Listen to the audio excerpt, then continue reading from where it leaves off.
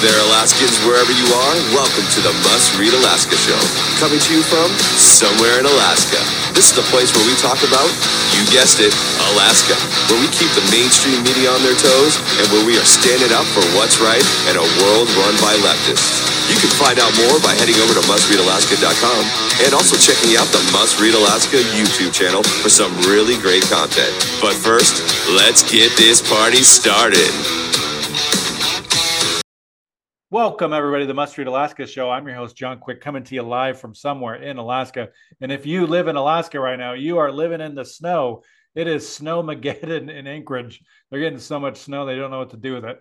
I hope that the roads are clear, and I hope that the mayor and his staff are able to get out there and plow those roads, because I know that kids are wanting to go to school and people are wanting to go to work. So we have a very special treat today, returning guest, Melissa Cook. She is an award winner, 2 awards for a book that she wrote about Alaska.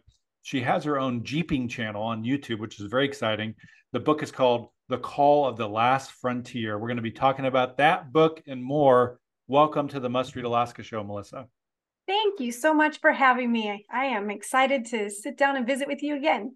Yeah, I think you were on about a year ago. We did a book giveaway. We're going to do another book giveaway. So folks listening, you're going to want to go to our Facebook, Must Read Alaska's Facebook. I'm going to pin this full-length episode to the very top. All you have to do to enter is like the post, comment on the post, share the post, take a friend, do any one of those 4, and you'll enter to win the book. We're going to be giving away 2 books. So I'm going to draw 2 names out of a hat, and I'm going to give those out on Sunday. So I'll do another video and we'll make sure to find you when we do that. But find the post. It's going to be pinned to the top of the Must Read Alaska Facebook page.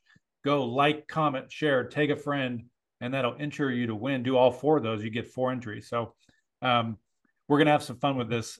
Melissa, but first, tell me the story of you coming to Alaska. I know we touched base on it last time, but I think there's going to be a lot of folks that are going to hear this story for the first time. So tell us that story. What brought you to Alaska?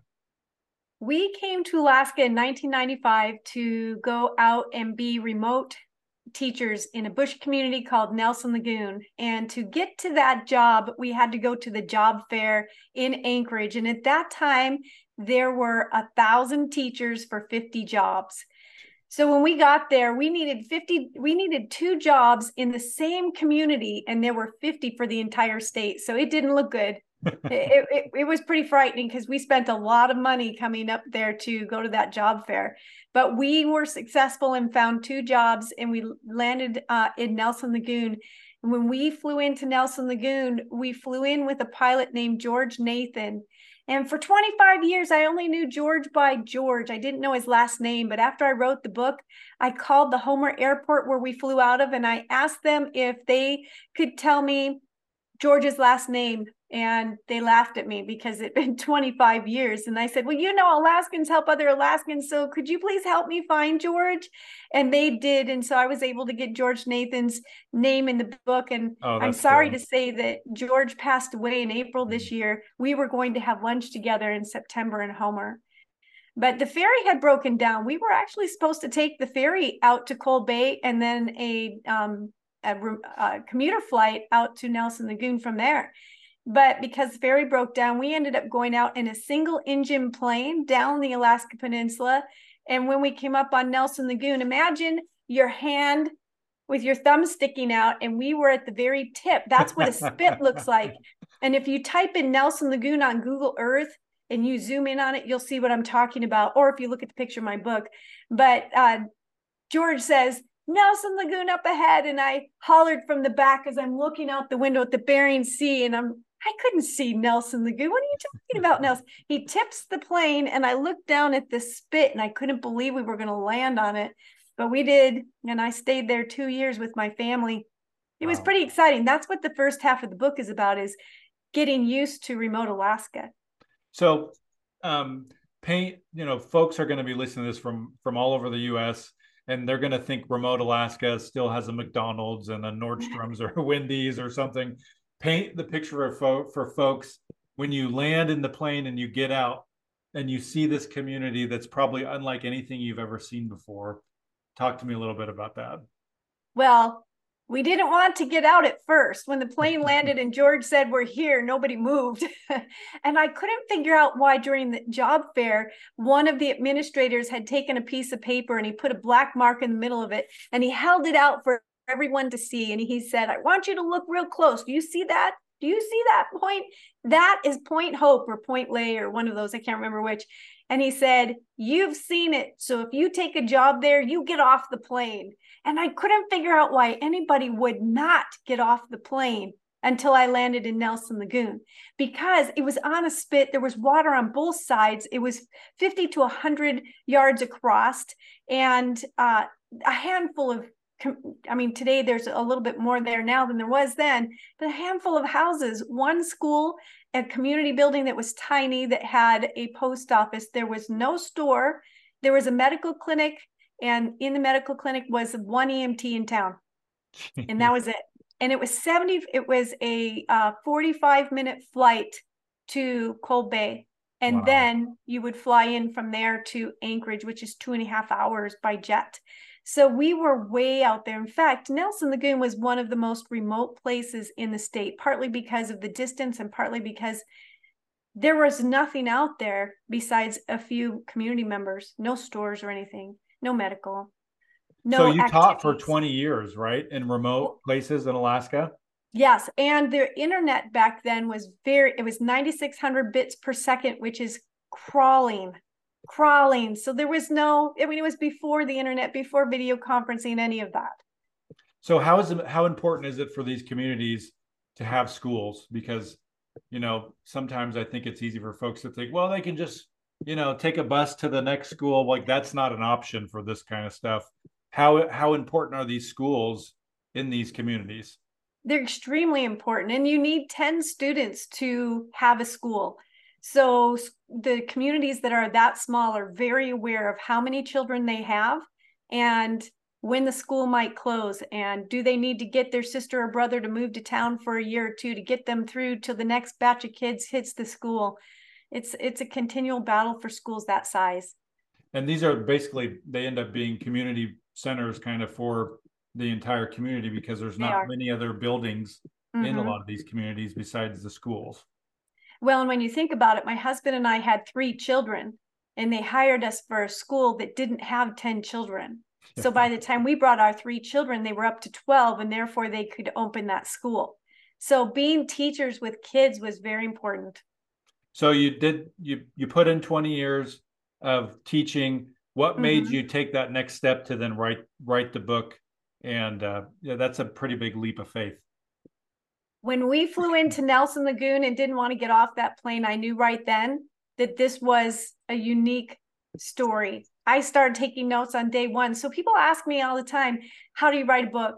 And I tell people, you need to take notes on whatever it is. You need to brainstorm. But for me, I brainstormed through sticky notes for 20 years, writing down things I didn't want to forget. And I will be honest, some of those sticky notes landed in the trash because I didn't know what I was talking about. I didn't take enough notes to know what every one of the notes meant. But I wrote an article once called How to Write a Book from 1,000 Sticky Notes. And 1,000 might be on the low count. So give us a little insight about your book, maybe a glimpse into one of your favorite chapters. Okay, well, and as I'm looking for that, I just have to say my book comes in large print. So as we do the drawing, if somebody needs to have a large print, just let me know and we'll send the large print instead. And it comes with maps so you can see. Nice. Yeah. It's hard to pick a favorite chapter. I hear a lot from people that they like the prologue. So the prologue has me standing on a beach, and I'll just read the first paragraph of it and give you a little taste. I'm alone on a beach in Alaska. I have been isolated here for 18 months and might as well be on another planet. It is wintertime, and a storm is blowing mist off the Bering Sea waves as they crash onto the black sand at my feet. I cradle my frozen self and stare out across the endless whitecaps of the angry sea.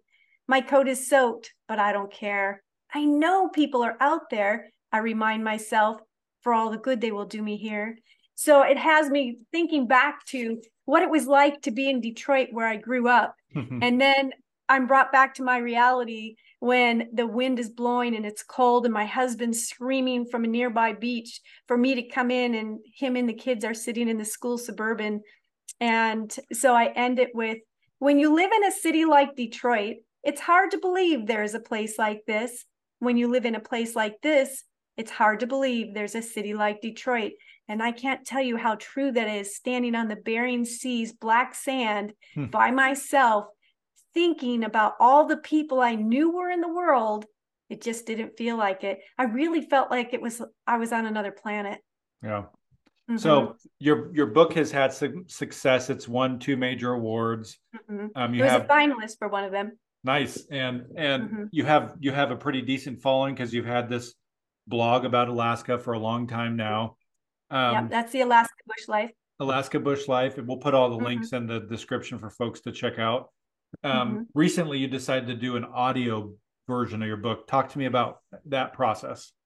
Okay, so it wasn't recent.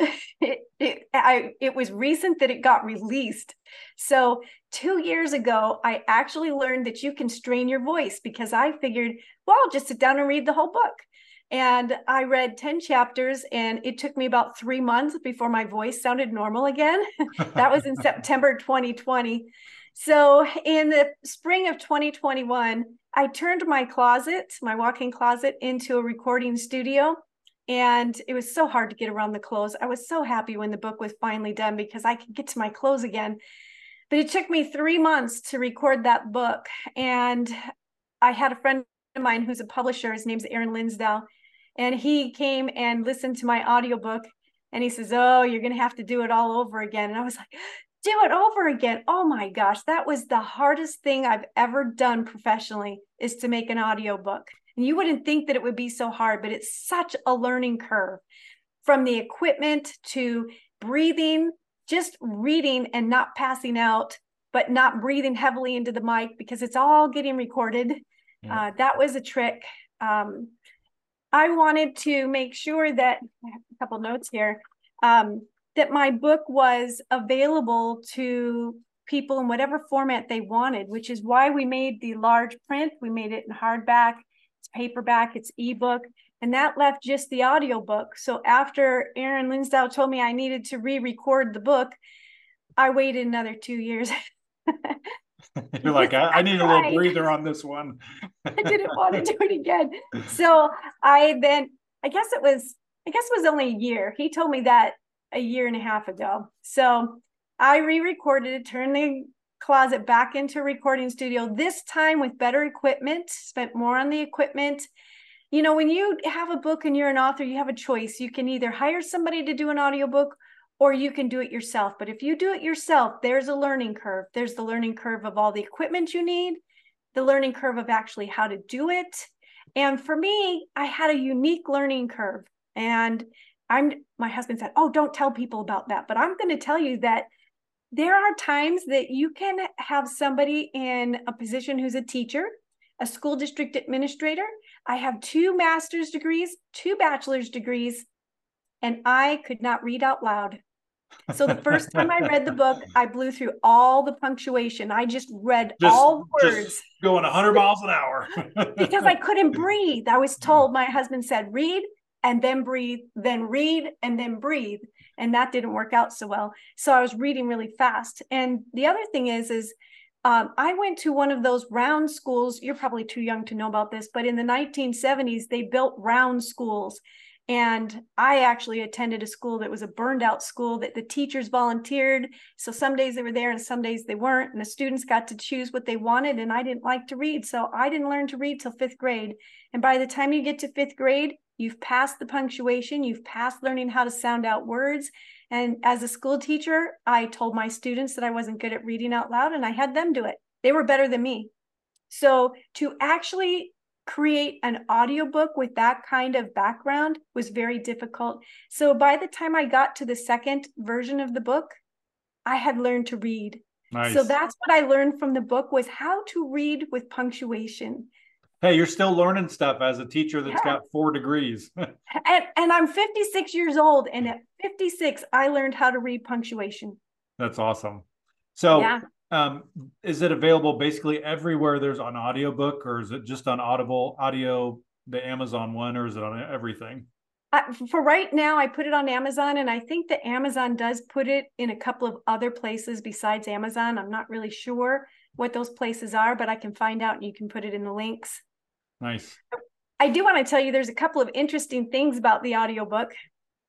So I was listening to Matthew McConaughey's book, Green Light. Yes, I read that book. and he was so personable. He can just read fantastically. And I'm jealous. And he laughed in his book. And I told my husband, I said, do you remember all those clips where I was laughing that he cut out? I said, can we go back and find those? So we could only find one. So there's one point in the book. I laughed a lot anytime I got to a funny spot, I couldn't help. I had to record and record and record till I could record it without laughing. So we did end up finding one that had a laugh. And the other thing is I listened to a book that had music in it. So if you listen to my prologue sample on Amazon, you'll hear that there's music in it. There are about 10 places and less than 5 minutes of music in 10 hours and 18-minute book. And some people don't like music in their book. And so it was a hard decision, but we felt like the music added to the emotion of the spots that we chose to put it in. So I added that too. Nice. And how's it been received? My guess is people have been pretty positive about it. I have not done any promotion or even told anybody about it. So this is it. You are it. Nice. You are it. It came out on November 10th. Today is the 14th, and I have been traveling when it came out, so I didn't have a chance to promote it. So you will be my first. Nice. Well, folks listening in, you need to go to Amazon.com right now, and you need to go type in the book name, which is The Call of the Last Frontier, and go buy the audiobook, because the stories, I have a copy of the written book, and I'll just tell you the stories in there are just phenomenal. So if maybe you grew up in Alaska, now you live in Arizona, or you spent some college years in Alaska, and now you live in Maine, or maybe you visited Alaska in the summer and you've always kind of nostalgically reminisced about Alaska. These stories will take you to the place where you think you're side by side with Melissa as she's teaching in these and living life in these very remote places in Alaska. So if you want to feel like you're going to go live in Alaska in a remote area, but you live in downtown Seattle, go buy this book and read it and sit by the fireplace and enjoy reading it for a couple hours. Well, and John, I sent you a link to a free copy of the audiobook. Nice. You can listen to it. And then also, one of the things that people have said about my book is that they feel like that they are on the journey with me. And so if you have people in your life, if you live in Alaska and you have people in your life who don't understand because they're back home in whatever state you came from, and you want them to know what your life is like, there are a lot of things in my book that are similar to people. You don't have to live in Nelson Lagoon to have some familiarity to my story. If you live in a smaller community, if you have long commutes, if you're away from family and you miss the family events, then you're going to connect to my book. So, because you share part of my story. So there's going to be folks listening here that maybe they've always wanted to write something. Maybe they've wanted to start a blog. Maybe they even want to teach, right? What's some advice you would give to somebody who just doesn't know where to start? Because you've been able to do all three things pretty well. And I think that sometimes folks either just need a little encouragement or a swift kick in the rear to get started. Well, the first thing you need to do is know who your audience is. And then also you need to know how you want to present your book. So just as I recorded my audiobook twice, I wrote my book twice. Oh, wow. So the first time I wrote this book, I wrote it as a collection of short stories because that's how all my sticky notes came up. I made posters all around my room. I had set aside a room to write in. I had a desk in there and I had posters on the wall, and I put all the stickies that I had. I truly did have all these sticky notes, and I posted them under topics: flying stories, bear stories, fairy stories, storms stories. And I put them all on those sticky notes. And then I wrote short stories And that didn't work, because then my book was just constant story after story after story, every few paragraphs. And so I threw the book away, and just like this audiobook, I waited a long time before I got back to it. And when I came back to it, people told me it's a memoir, and I fought it. No, it's not a memoir. It's a memoir. I don't want it to be a memoir. Well, it's a memoir. So I wrote it chronologically as a memoir. And so knowing who your audience is, and for me, it was knowing that my audience were memoir readers, and my audience were adventure readers, people who are interested in your story. And that was really hard for me when they would say, okay, who's your audience? How do you know who your audience is? I didn't know. How do you know who's interested in your book? And I didn't know how to find that out. So I'm going to tell you how to find that out. Find an author who wrote a book similar to what you think your book is. Look at the categories that they have it listed under. If you scroll down to the metadata, and see if you can contact that authors. Authors are just people, and they help each other. So talk to other authors and find out how to figure out who your audience is. So for me, I know that the majority of my audience are 40 and up. They're people who are adventure seekers, teachers, people who want to know what it's like to live in Alaska, people who want to visit or have visited or have lived or have family who live there. Those are my audience. And then trying to figure out where your audience is on all the different social medias, because if you want to write a book and you want to make money from it, you have to sell it, which means you have to know where your audience is, which is another good question for those authors based on whatever your topic is. Yeah. So you did a lot of research on this. I learned the hard way, trial and error, with a lot of how do you find this out? And the end answer to that is talk to other authors. They're out there and they will help you. Yeah. Well, we've just went through 25 minutes just in a flash. Do you have any last minute thoughts, Melissa, before we head off? Well, I had this person named Thomas Harris leave me a review on Amazon, and I looked through the reviews today, and I just have to say his is my favorite. I won't read the whole part, but I'll read what he said. The Call of the Last Frontier by Melissa Cook is by far the best book I've ever read. She captivates you constantly with her funny, serious, and adventurous stories of living and teaching in schools in Alaska. And I just loved that quote. So that's awesome. So folks listening, go to Amazon.com and go buy this book. We're going to put the link in the description. I want to really encourage people to check this out. We have no paid partnership or anything with Melissa. I just think her book's awesome.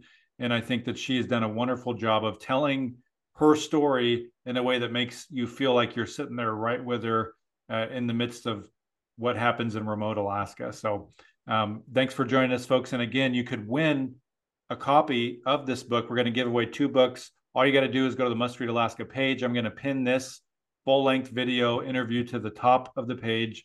And all you have to do is do one of 4 things: like, comment, share, or tag a friend, and you'll be entered to win. You can do all 4 and get 4 entries. On Sunday, I'll pick 2 winners. And I think we're going to ship off signed copies. Is that what we're thinking? Awesome. And if they could say if they need a large print. Yes, and we'll contact the winners and see if they need a large print. So thank you so much, Melissa, for joining us. For folks listening in, if you listen, watch, or read Must Read Alaska, we want to thank you for doing that. If you want to sponsor the Must Read Alaska show, send me an email, john@mustreadalaska.com. That's JOHN @mustreadalaska.com. And until next time, I'm John from somewhere in Alaska. Thanks, Melissa. Thank you.